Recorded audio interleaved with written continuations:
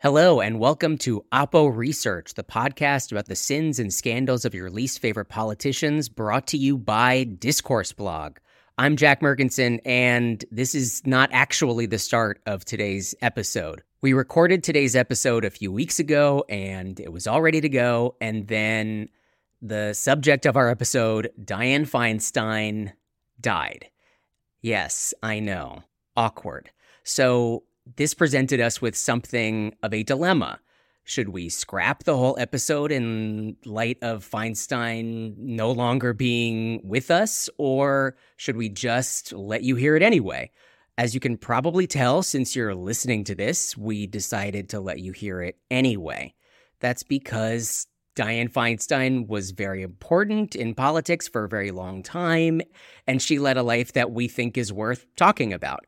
And also, we worked very hard on this episode, and we didn't want to just dump it all in the trash. So as you listen to this conversation, which is between myself and the one and only Katherine Krueger talking about Dianne Feinstein, just remember, if you think anything sounds off, it's because we were talking about someone who was alive when we recorded it. So keep that in mind.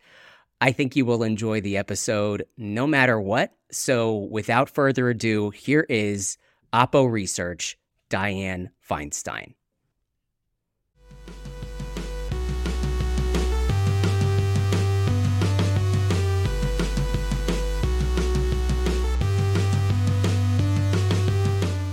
Hello, and welcome to Oppo Research, the podcast about the sins and scandals of your least favorite politicians, brought to you by Discourse Blog.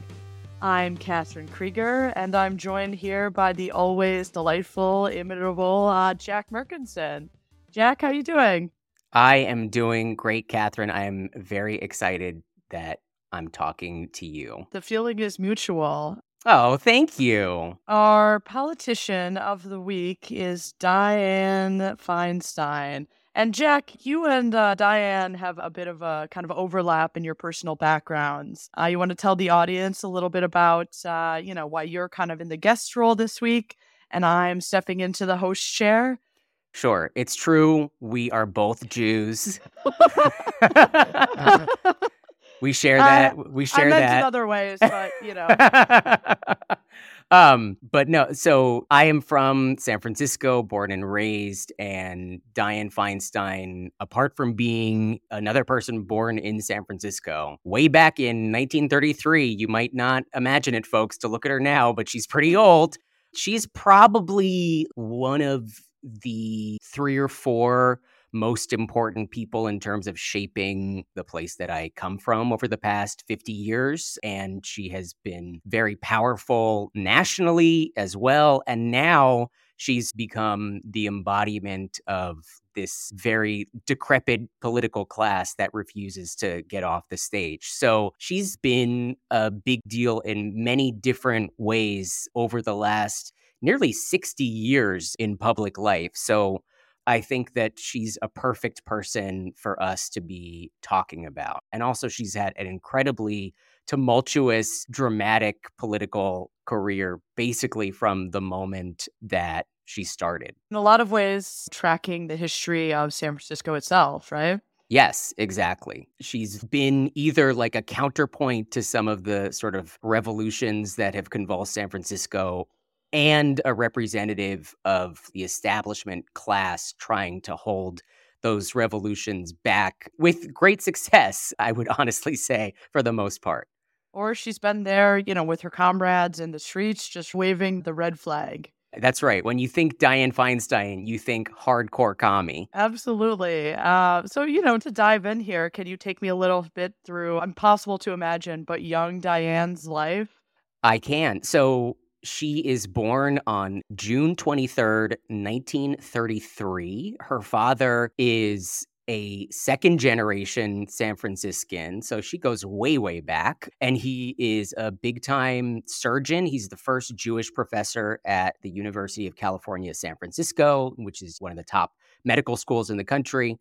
Her mother is described by many different sources as this sort of very glamorous, but very disturbed person. She's a Russian emigre. She is apparently the daughter of a czarist general who was forced to flee Russia when the communists came in. And by all accounts, including Dianne Feinstein's accounts in later life, she has very severe mental issues. She reportedly once chased Dianne around their dining room with a knife. Dianne Feinstein often found herself locked out of their house for no reason. According to the San Francisco Chronicle, she apparently witnessed her mother try to drown one of her sisters in their bathtub. Yikes. So like very extreme, bad, disturbing, abusive behavior. And apparently they eventually figured out that she had possibly been suffering from encephalitis and that parts of her brain had literally atrophied in early life. So there was like a lot going on with her mother.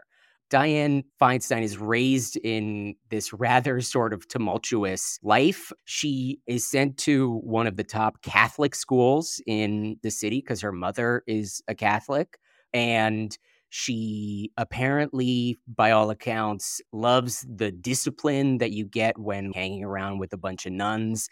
Put a real pin in that for what's to come in this episode. Yeah, exactly. A Jewish woman drawn to the punishments and law and order of the Catholic Church. Yeah, and she talks in a lot of interviews like, I love Judaism and I love Catholicism. Like, I love everything. Why anyone would say the second part in this day and age is lost on me, but continue, Jack. Well, I think by this point we know that Dianne Feinstein's not exactly the master of saying the right thing. Apparently, this is according to the book Season of the Witch by David Talbot, which is a history of San Francisco in the 60s and 70s. He says, quote, sometimes she would slip into a nun's habit when the sisters weren't looking.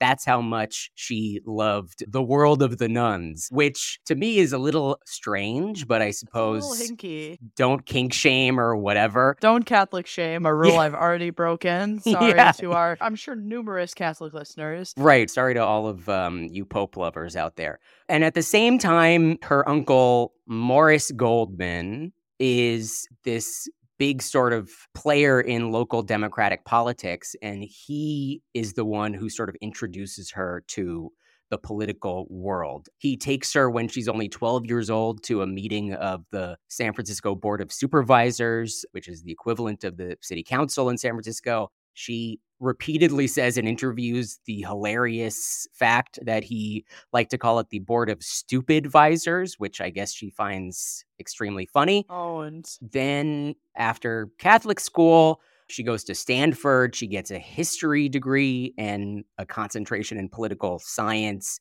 And then when she's very young, she's only 23, she marries her first husband in 1956, which by all accounts is a way for her to like escape the insanity awaiting her back at home and carve out a new identity for herself. That's the promise of marriage. That's right. Yeah. I suppose in 1956, like, you're doing what you can, I guess. They have a kid together, which is her only biological kid named Katherine. No relation. You are not Dianne Feinstein's kid. We will stress that. As far as we know.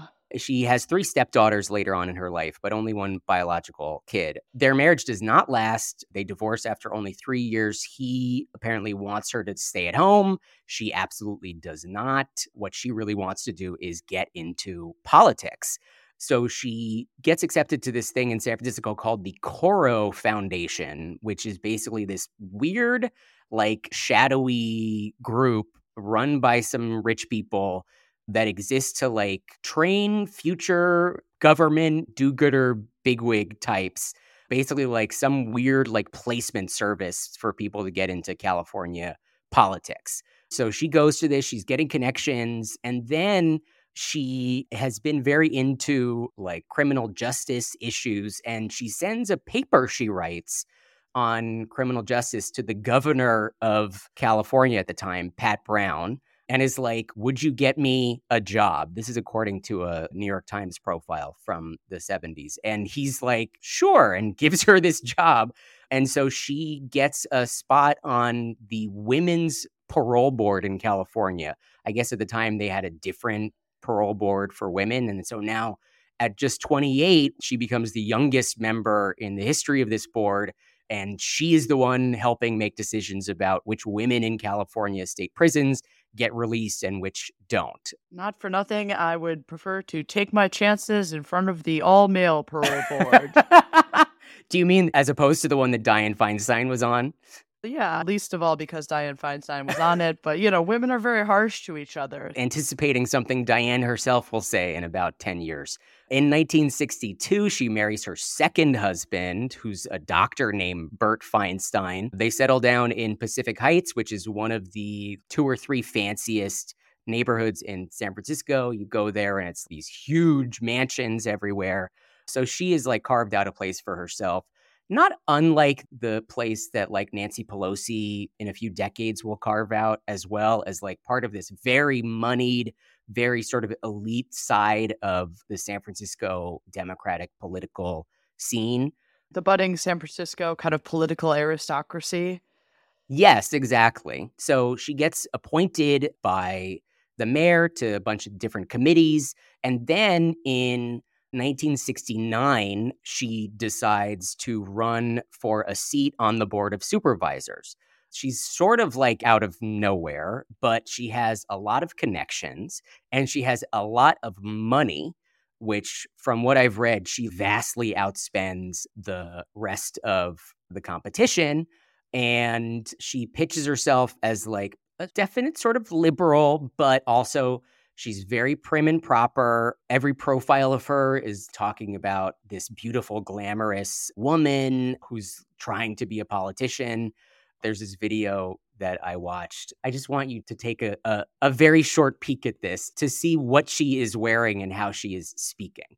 Oh, yeah. She's dressed in, like a wool suit, like Nancy Reagan red.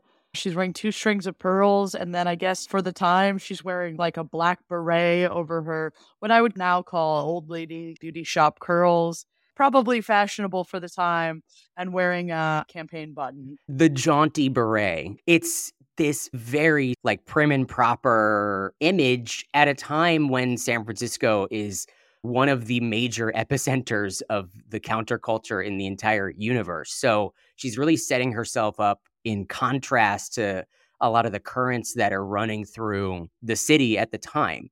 But she wins, and not only does she win, she comes in first out of all the candidates running. And at the time, it's citywide elections. So you vote and whoever gets like the top 5 results or whatever becomes a supervisor. So she comes in first and thus becomes the president of the board. She's the first woman to be the president of the board of supervisors in San Francisco. Dianne Feinstein is the kind of woman many ladies could dislike if she wasn't so appealing. She does everything well. She is bright, poised, attractive, and capable. Mrs. Feinstein, how do you feel about being a woman involved in politics? Do you think that that's an asset or a liability? Do you think it's a factor, perhaps, in your victory or in your effectiveness?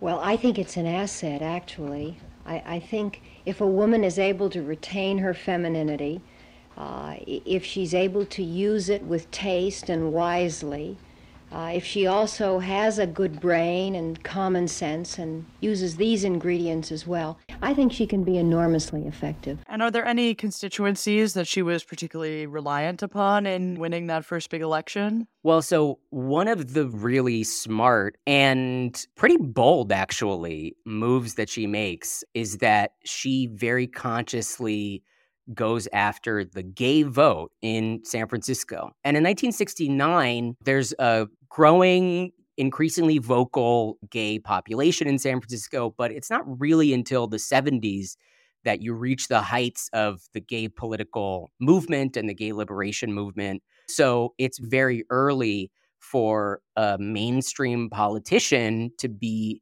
not only identifying the gay vote as one that can become a reliable sort of constituency, but also that is one that you should actively reach out to and that you will not be penalized by the rest of the city for reaching out to. And in his book about Harvey Milk, Randy Schiltz, who's a very famous gay journalist from the 70s and 80s. He writes that as far as he is concerned, the gay vote is the thing that puts Dianne Feinstein over the top in this race. It's very prescient of her and not without its risks, but it pays off. And it begins this very complicated relationship that she has with the queer community in San Francisco over the next 20 to 30 years. We're going to dive into that more in our next section. I just want to take a really quick break. We'll be right back.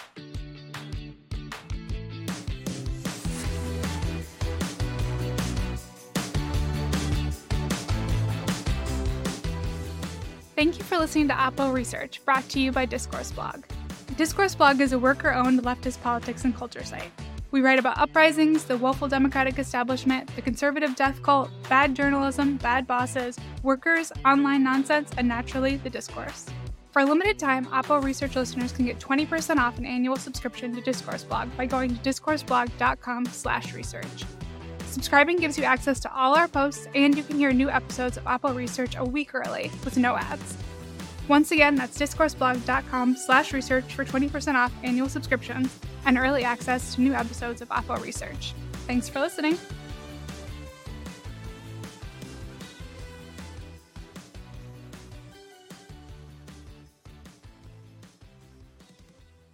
We're back, Jack. As you were alluding to just now, Dianne Feinstein would go on to have a fairly tortured relationship. I'm using the word tortured. I'm sure you'd choose another one with the gay community in San Francisco. I think that's about right.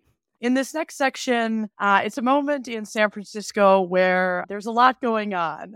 So can you tell us a little bit more, setting the stage for this next phase in Dianne's political career in San Francisco? Yeah, so she gains political power at a moment where the amount of sort of change and tumult and upheaval in San Francisco really cannot be understated. Between 1969, when she comes onto the Board of Supervisors, and 1978, when she becomes the mayor, you have the sort of last remnants of the hippie movement, which is centered around San Francisco and completely changed the entire culture. And empowered the CIA. Yeah, and empowered the CIA and some of the most annoying people in the universe. You have the sexual revolution, the queer liberation movement, the women's liberation movement, the Black liberation movement. All of these things are happening at the same time, and San Francisco has become, within a period of like 15 to 20 years, it's transformed from this relatively staid Republican town to not only like this sort of center of democratic politics, but this national center of really sort of revolutionary currents running through politics and culture. And during the time she's on the Board of Supervisors, you have the People's Temple, which is headquartered in San Francisco and which courts politicians very deeply. She has a meeting with Jim Jones, as does Everything turned out okay there, right? Oh, yeah, no, I mean, the People's Temple is still around, and we love all the great work that they do. You have Alcatraz occupied by Native Americans for 19 months in 1969. You have the Zodiac Killer running around in San Francisco. You have like the rise of the Latino movement, which becomes a huge part of the fabric of the city. Patty Hearst, gets kidnapped by the Symbionese Liberation Army and then emerges in a San Francisco bank on camera with a machine gun or whatever. You have all of this wild shit happening. And then on top of all of that, you have what really becomes one of the main sort of battles in San Francisco that still exists to this day, which is these huge fights over land development, how much to give away to big business. And at this time, it's known by the phrase Manhattanization. So there's all these people in San Francisco who are incredibly worried that the city's going to give over the entire city to big real estate companies. They're going to build these giant high rises, and what was a relatively low-key city is all of a sudden going to become the Manhattan of the West. And so politics really divides in a lot of ways down the line of like, are you for the big business and for the big developers or against them? Amid San Francisco being ground zero for cultural, political tumults, all of these movements, these uprisings, where is Dianne in all of this? I'm sure she's right there on the front lines, right? Yeah, exactly. Whenever she's on the front lines, it is to spy on the front lines, basically. There are literally stories about Dianne Feinstein putting on a blonde wig and camping out on the street in one of the more rundown parts of San Francisco just to see what's going on. And so she sets herself up at a cautious distance Removed, from right? most of these things. She is always very law and order, but at the beginning of her career, she's also into the environment. She paints herself as a good government reformer, but she also gets this image as this sort of very uptight contrast to all of the madness that was going on around her. She is not antagonistic in a lot of ways to some of these groups. For instance, she is involved in co-writing a bill that bans city contractors from discriminating against gay people, tending to that very important constituency. But at the same time, she wonders aloud to one of the people who she's talking to about the bill. She says, "Does this mean that contractors have to hire men who wear dresses?" So she's weirded out and befuddled by the change happening around her, but also being relatively shrewd about where she situates herself within that change. And so she runs left on some things, runs hard to the right on crime and what you might call vice in the city. She wages a big campaign against the growing porn industry in the city. There's this very weird section from Season of the Witch in which she is pictured at the Glide Memorial Church, which is a big church in San Francisco in the Tenderloin, which is the most troubled part of the city. And she is, quote, lecturing the downtrodden worshipers about the importance of good hygiene and hard work. Good citizens, she enlightened them, are people who keep themselves clean.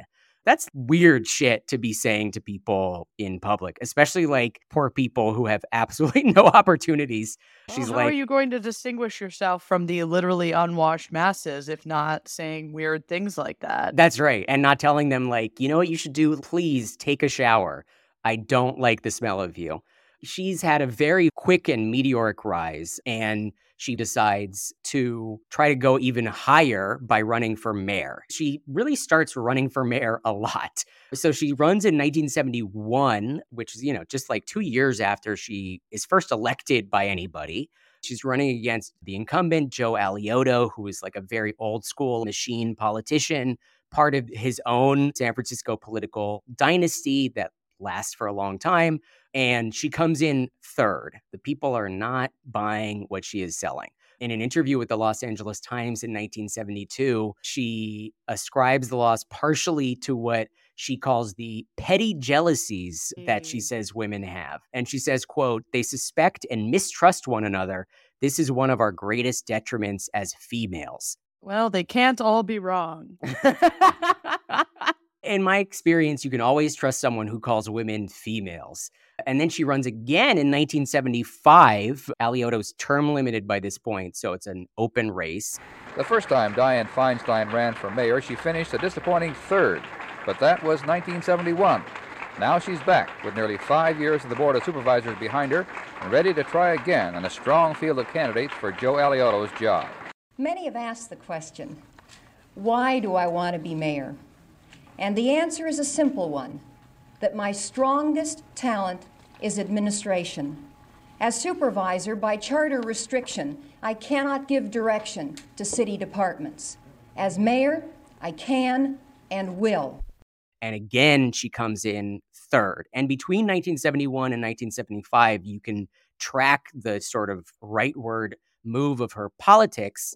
In 1971, she's liberal enough that the San Francisco Bay Guardian, which is, sort of the village voice of San Francisco and is a mainstay of liberal left politics in the city, expresses support for her candidacy and says she's doing great work on tax reform, environmental reform. says like she would be the best person to be the mayor. By 1975, things have changed, and she has cemented her position on the right of the political spectrum, and especially her position as someone who is very favorable to business interests and downtown interests. And this time, the Bay Guardian opposes her and supports George Moscone, who's a big liberal and whose election is like this big sort of liberal moment in the city. And the Guardian calls her a tool of downtown corporate power who is allied to anti-labor forces in the city. So she's clearly, between 1971 and 1975, made some real enemies, basically, on the left. Downtown corporate power. You hate to see an all weekly using tired anti-Semitic tropes like that. Yes, they say they always put Jew in parentheses. Dianne Feinstein, Jew. Downtown corporate power, Jewish. We'll see if the censors on our editing team allow that one through. Yeah. Downtown corporate power, parentheses derogatory, parentheses Jewish. And and then in 1976, San Francisco institutes district-wide elections. So it breaks the city up into districts rather than having people elected to the Board of Supervisors from across the city. And this allows a lot more left-wing people to get on the Board of Supervisors because they're only running in certain neighborhoods. And one of these people who gets elected is, of course, Harvey Milk, who becomes the first openly gay elected official in the United States. And so this sort of move puts her even more to the right in terms of San Francisco politics. Harvey Milk immediately sets himself up as an antagonist to Dianne Feinstein, among other things. He votes against her to become the board president. And then she wins that vote 6-5. And then someone says, okay, now that she's won, as a courtesy to her, we should do a second vote that's unanimous to be nice. And Harvey Milk says, absolutely not, and blocks them from doing a unanimous vote. So he's like against her from the jump. And there are also kind of some, let's say, culture differences between Harvey Milk and Feinstein. Yes, exactly. She is definitely, as I said before, politically friendly and personally friendly with some queer people, but also is like, you people are strange and can you please reel it in? Harvey Milk is quoted in the Randy Schiltz book as saying, quote, what I do is I leave my door open when I'm on the phone.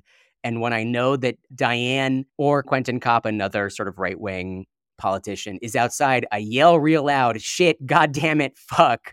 It bugs the shit out of them. She's not even someone who you can swear around, apparently, without it becoming a problem. And he really sort of becomes a thorn in her side, and she sets herself up as a sort of role that you will recognize from down the years. The moderate, pragmatic realist who's like all about actually getting things done and not grandstanding and blah, blah, blah, blah, blah. And the forces that have put him in power are the wild-eyed activist, rabble, et cetera, et cetera. And so one of the big things he does is he writes an anti-discrimination bill, basically like applying the Civil Rights Act to San Francisco for queer people. And she eventually votes for it because I think she sees that the gay vote is now way more powerful than it was back in 1969. And it's powerful enough that she doesn't want to be on the wrong side of it. But she does it with some hesitancy. And this is also from Randy Schiltz. He says, quote, Supervisor Feinstein, whose interest with the gay leather scene bordered on obsession, openly wondered if the bill would make landlords rent to S&M cultists. One of the uncomfortable parts of San Francisco's liberalism has been the encouragement of sadism and masochism, she said. The gay community is going to have to face it. There's a need to set some standards. The right of an individual to live his lifestyle in a way he or she chooses can become offensive. Supervisor Feinstein said at the time that she felt convinced it was the right thing to do, but she expressed great concern that gays should exhibit some sort of self-control and standards. Every group has criminals and myths. We do not judge those groups by the criminal element. And to just apply that standard to one group is offensive, and she was offensive on those remarks. Dianne seems to have trouble with anything that's not in its proper little neat place, and look into a whole record on pornography. And she once made a statement that the crime wave in the city is because of the dirty bookstores. And when I asked her how many of the thousands of automobiles stolen each year are a result of the dirty bookstores, people stealing a car to get down there fast, she couldn't answer. She's great to make statements, but without any facts. That's a Democrat for you. I'm sure we're looking forward to seeing her being wheeled out at Folsom, the street fair coming up in a few weeks here. So that's right. When you think Folsom Street Fair, I mean, she is quite leathery at this point herself. So she could pass. Yeah, exactly. So at this point, we're now into the late 70s, and her personal life is going through some turmoil. Her husband dies of cancer. She then marries this investment banker named Richard Blum. They stay married until his death, I think, last year, and he makes her incredibly wealthy. She's one of the 4 or 5 richest members of Congress now. Also has run into some trouble over the years thanks to her stock portfolio, but that's another story. And by 1978, she has run for mayor twice. She's lost twice. She's finding herself perhaps more on the outs with the political zeitgeist. And on November 27th, 1978, she returns to City Hall from a 3-week vacation and tells reporters that she is not going to run again for supervisor, that she's about to be at the end of her political road. And that very same day, Harvey Milk and George Moscone are murdered by Dan White, at this point a former member of the Board of Supervisors who had resigned and then tried to come back on the board. And Moscone and Milk had been part of the people saying that he should not return to the board. And Feinstein was one of the people who said she would welcome him back to the board. She's in City Hall when Dan White murders Harvey Milk and George Moscone. She very famously is the person who goes to check if they're dead. She puts her fingers in their bullet wounds to check if they have a pulse.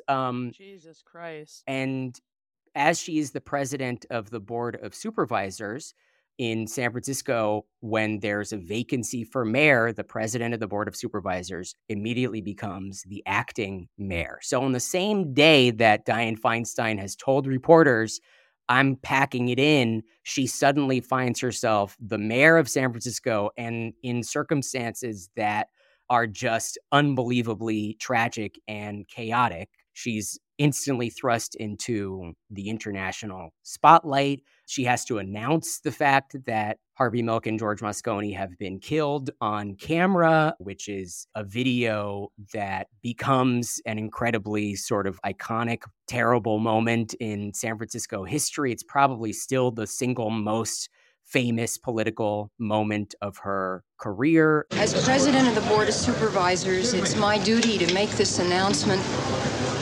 Both Mayor Moscone and Supervisor Harvey Milk have been shot and killed. Oh, Jesus Christ!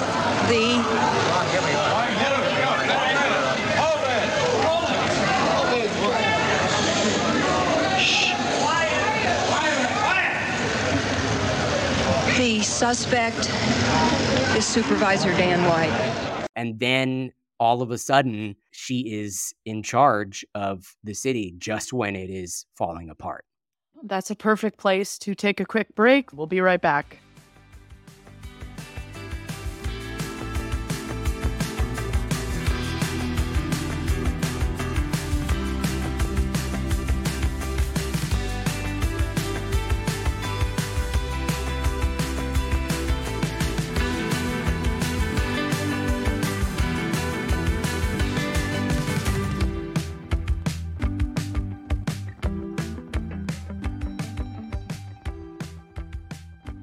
Welcome back. Dianne Feinstein having her political glow up in the wake of unimaginable tragedy.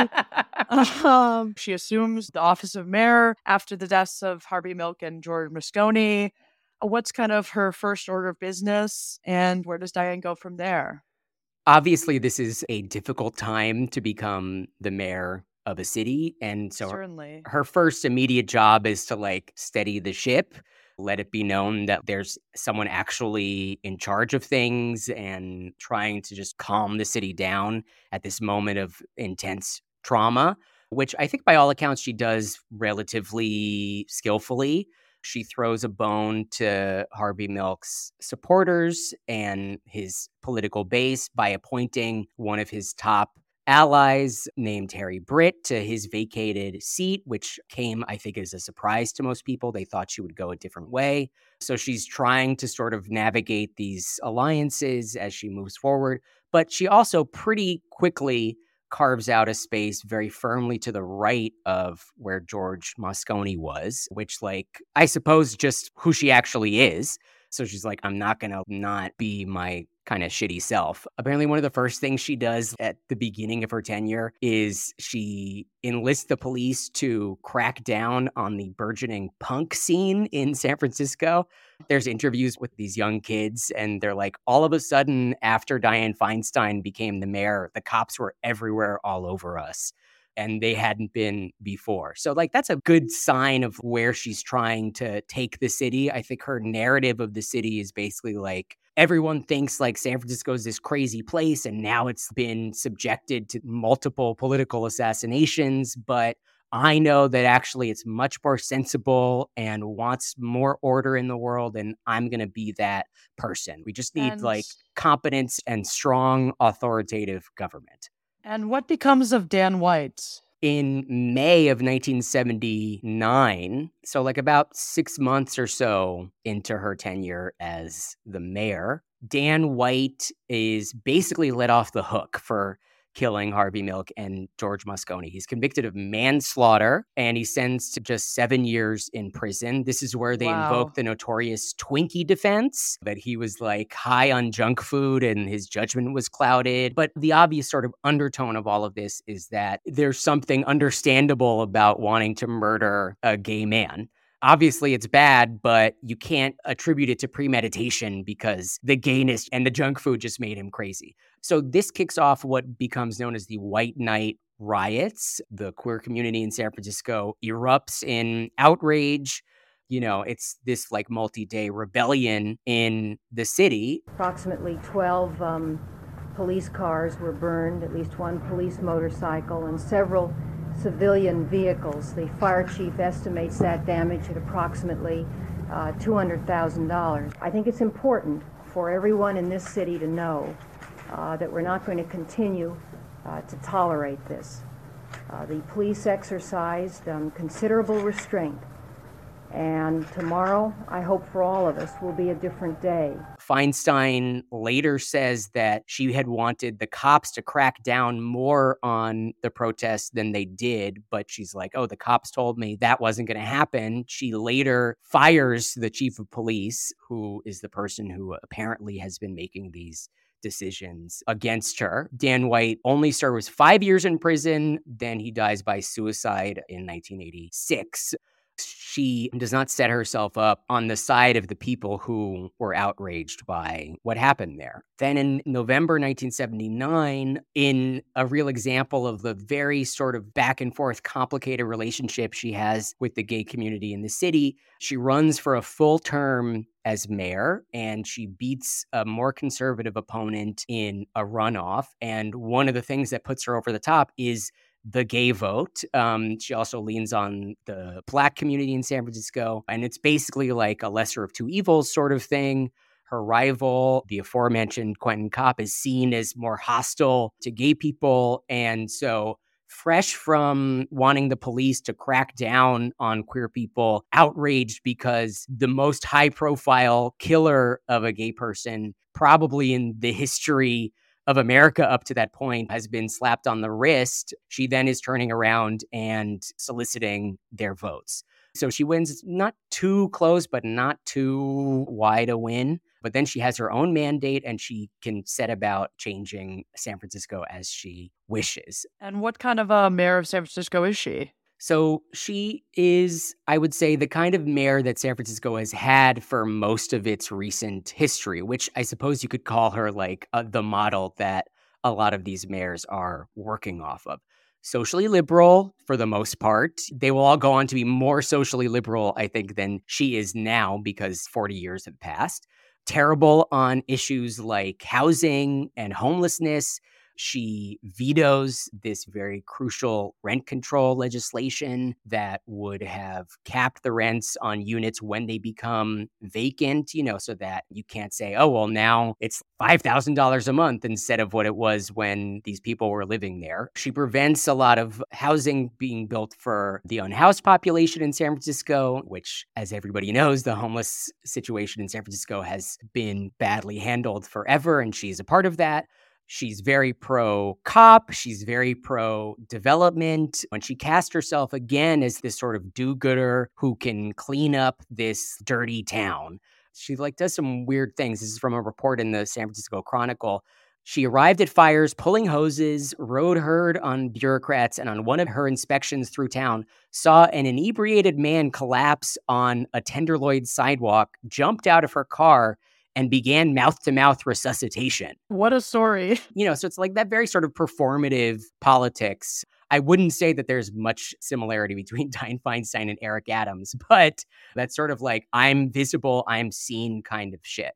But she has this very clear vision that San Francisco is actually a normal place. There's this interview in 1984 where she says, I want all those dissenters, and a lot of them among our own, that say, oh, this is the kook capital of the United States, to turn around and say, my God, it's a beautiful city. Look at it. And the common thread of her complicated relationship, tortured relationship, as you said, with the gay community continues. In 1982, she completely betrays queer San Francisco by vetoing a domestic partner rights bill, which would have given queer couples in San Francisco the same kind of rights as any other couples.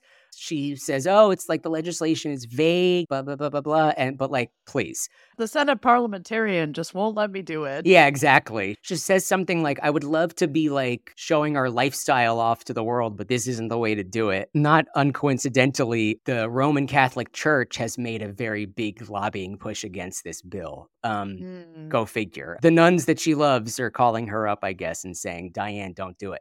We'll give you your very own habit if you kill this. Yeah, exactly. And so that leads to this own goal blunder that she walks into, because she also passes a handgun ban after Harvey Milk and George Moscone get killed. She becomes a big supporter of gun control. She used to carry a pistol around in the olden days, but she stops. She passes a handgun ban, which is eventually declared unlawful by the state.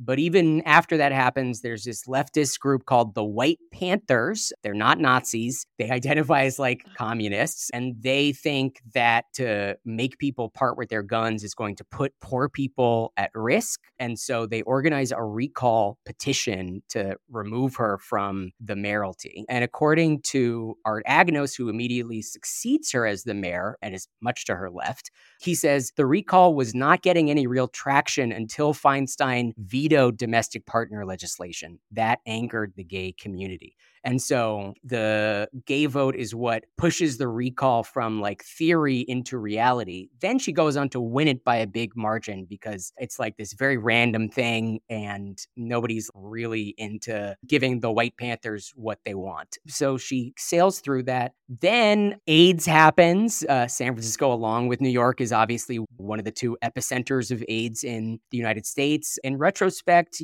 reading around, I think she generally gets decent marks for her response to AIDS, especially in comparison to Ed Koch here in New York, who's seen as much more intransigent, much more unwilling to give funding and things like that. She does run into controversy because she is a big proponent of shutting the city's bathhouses down. And there's a lot of people in the queer community who want them to be kept open, more regulated. You have to practice safe sex, etc. But that these are places of community and networking that can be used as a sort of method of harm reduction.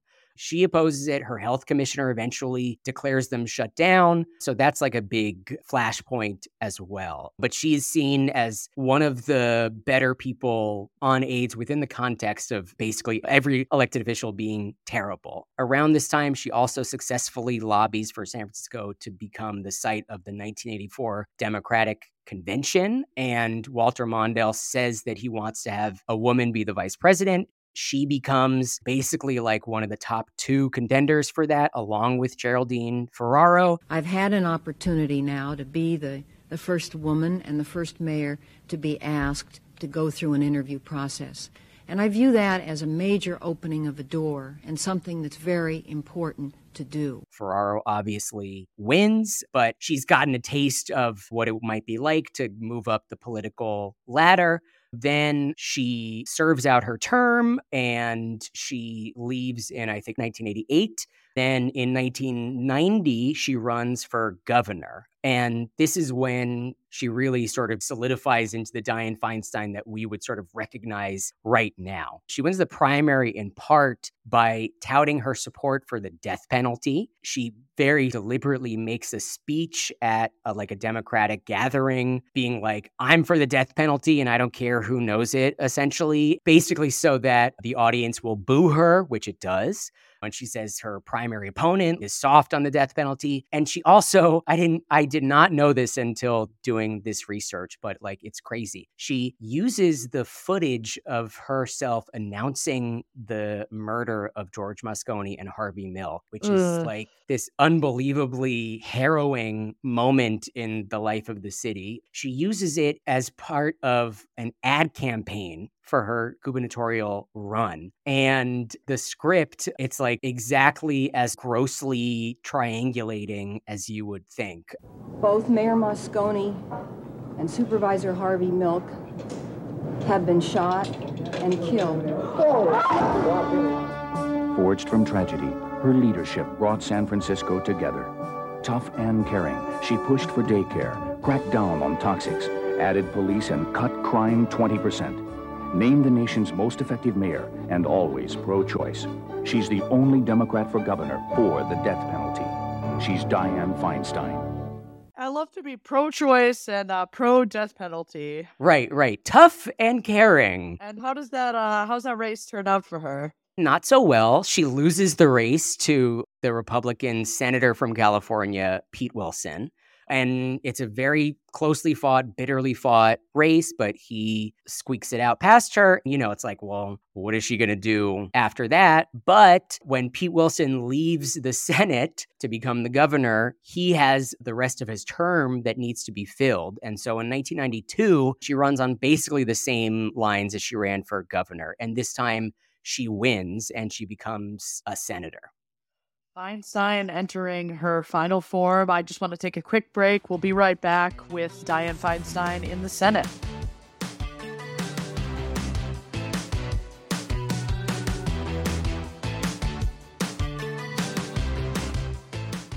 Thank you for listening to Oppo Research, brought to you by Discourse Blog.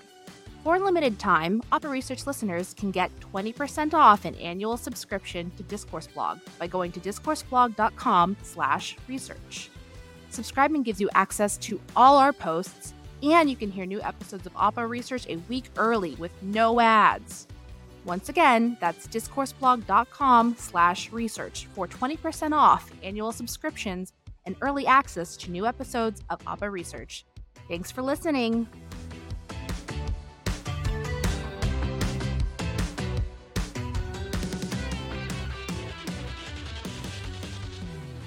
All right, and we're back to Senator Dianne Feinstein. Jack, tell us a little bit more about the form she cuts once she reaches the Senate, which is her highest perch yet, and probably her highest perch period. Yeah, I'm not quite sure she's going to be seeking wider political office at this point. I hear rumblings that she could be running for president. Let's be real. She probably thinks she's running for president at this moment. Yeah. Or that she is the president. Who knows what's going on in there? A real ignoble end, but... Yeah. So she gets in 1992. It's famously called the Year of the Woman because a bunch of women get elected to the Senate. And then she has been there ever since as the senior senator from California.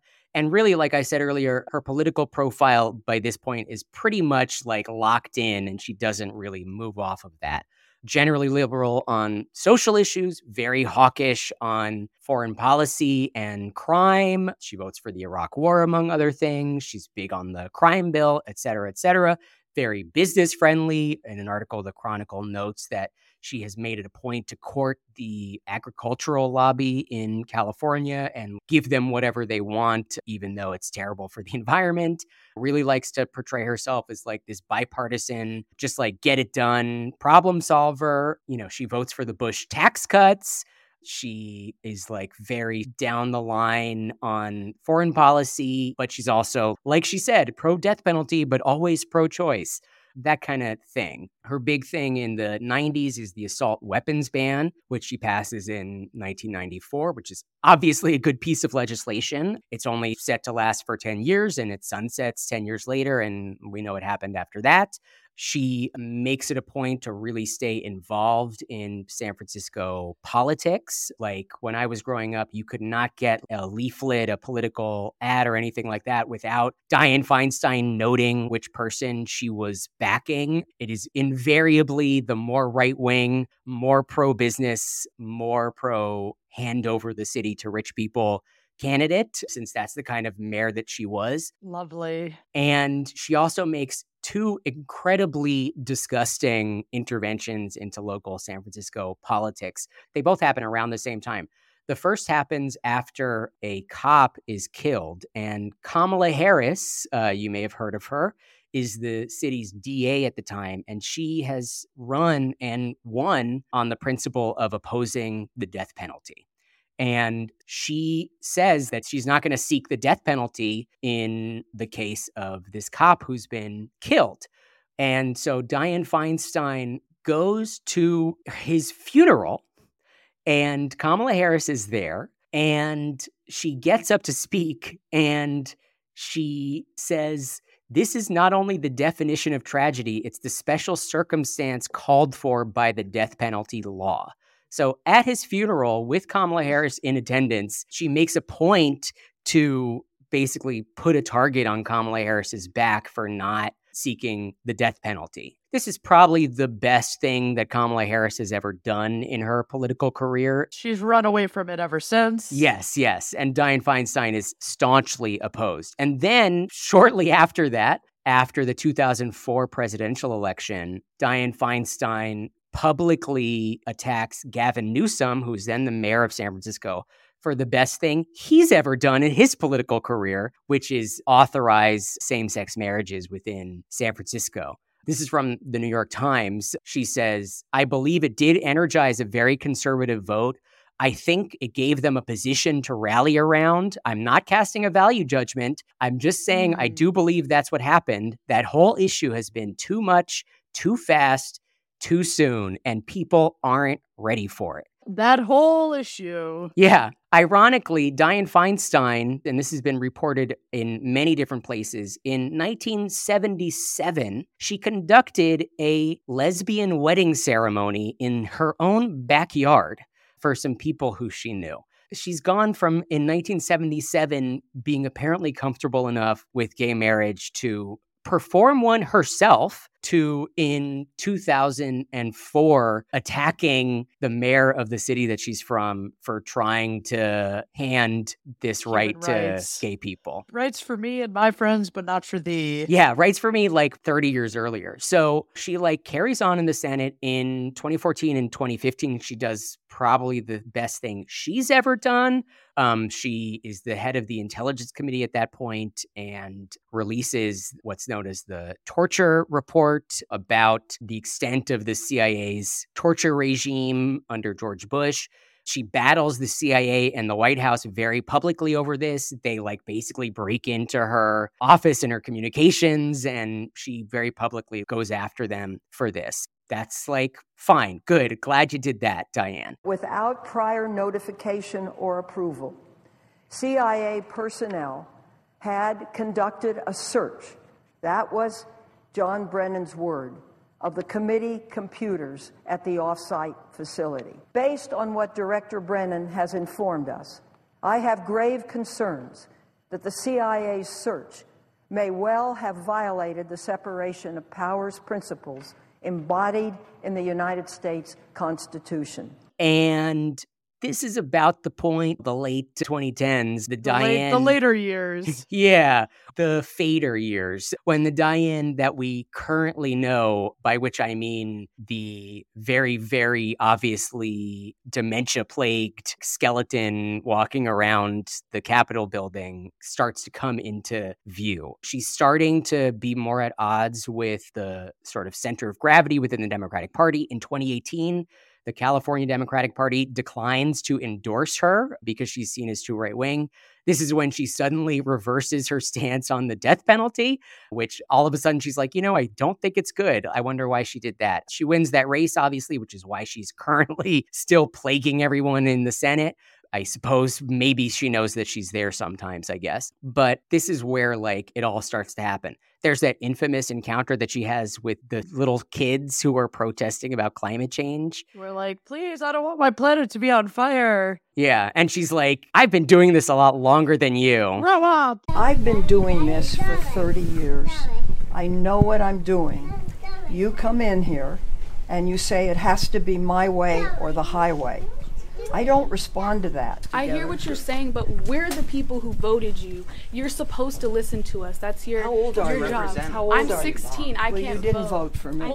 That made her look so awful. There's everything she did around Amy Coney Barrett, where she was like, this is the best hearing I've ever been in. Hugs Lindsey Graham. And this is also when all of these reports that she's basically losing her marbles start to emerge. So there's a lot of angst around whether she's going to even be competent at the Amy Coney Barrett hearings, because it's already been reported in multiple outlets that she's having memory problems. She doesn't recognize people.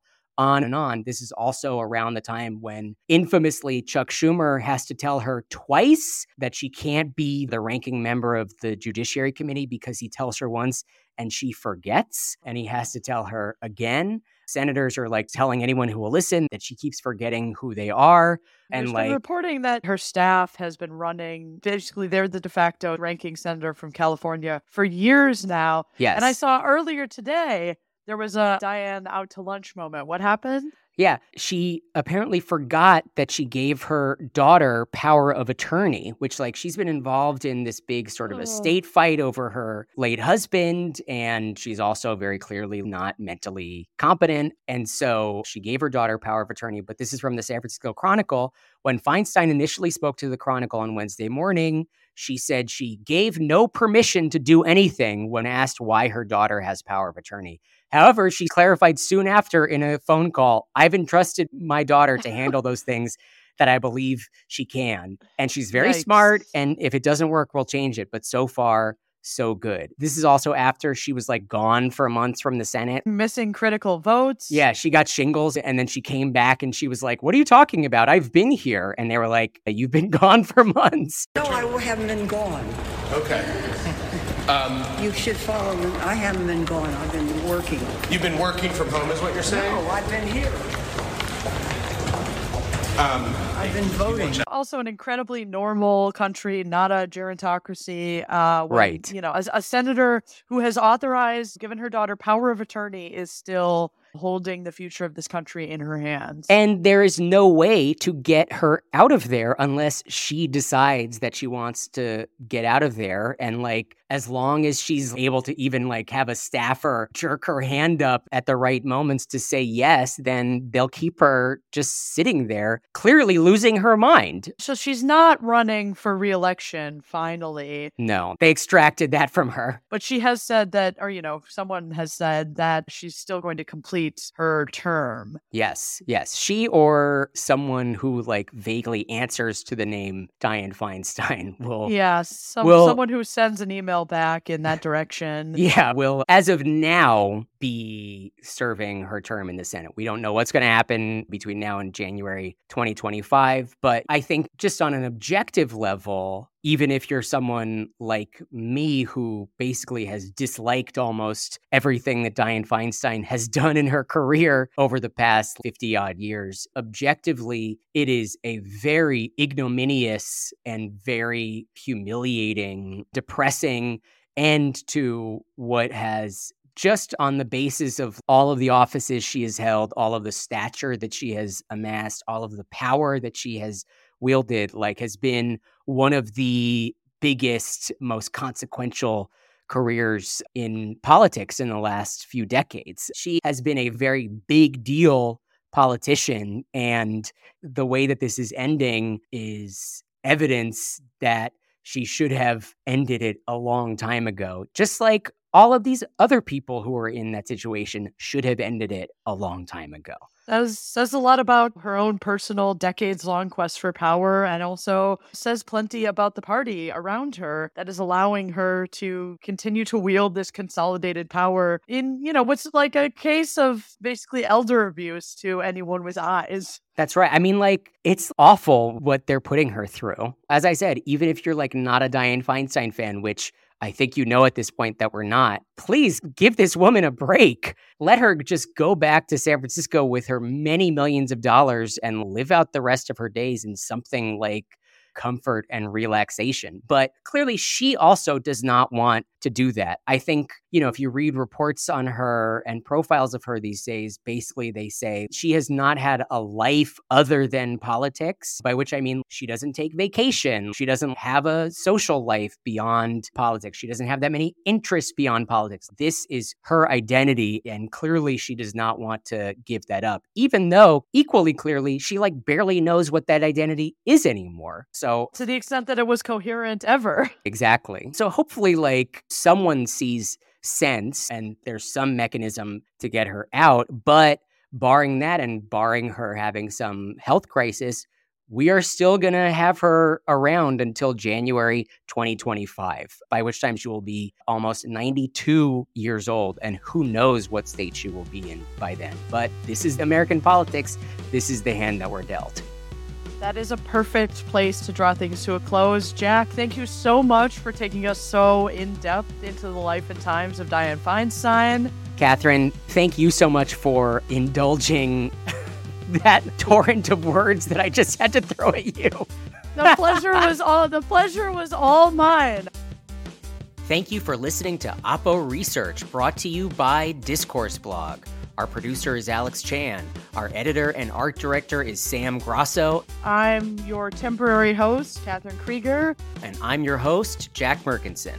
New episodes of Oppo Research drop Fridays, and you can listen to every episode at discourseblog.com, on the Substack app, Spotify, Apple Podcasts, or wherever you get your podcasts. Want to listen to new episodes early? If you subscribe to Discourse Blog at discourseblog.com/subscribe, you can hear new episodes a week before everyone else, plus get access to everything on the site. One more time, that's discourseblog.com/subscribe. Bye.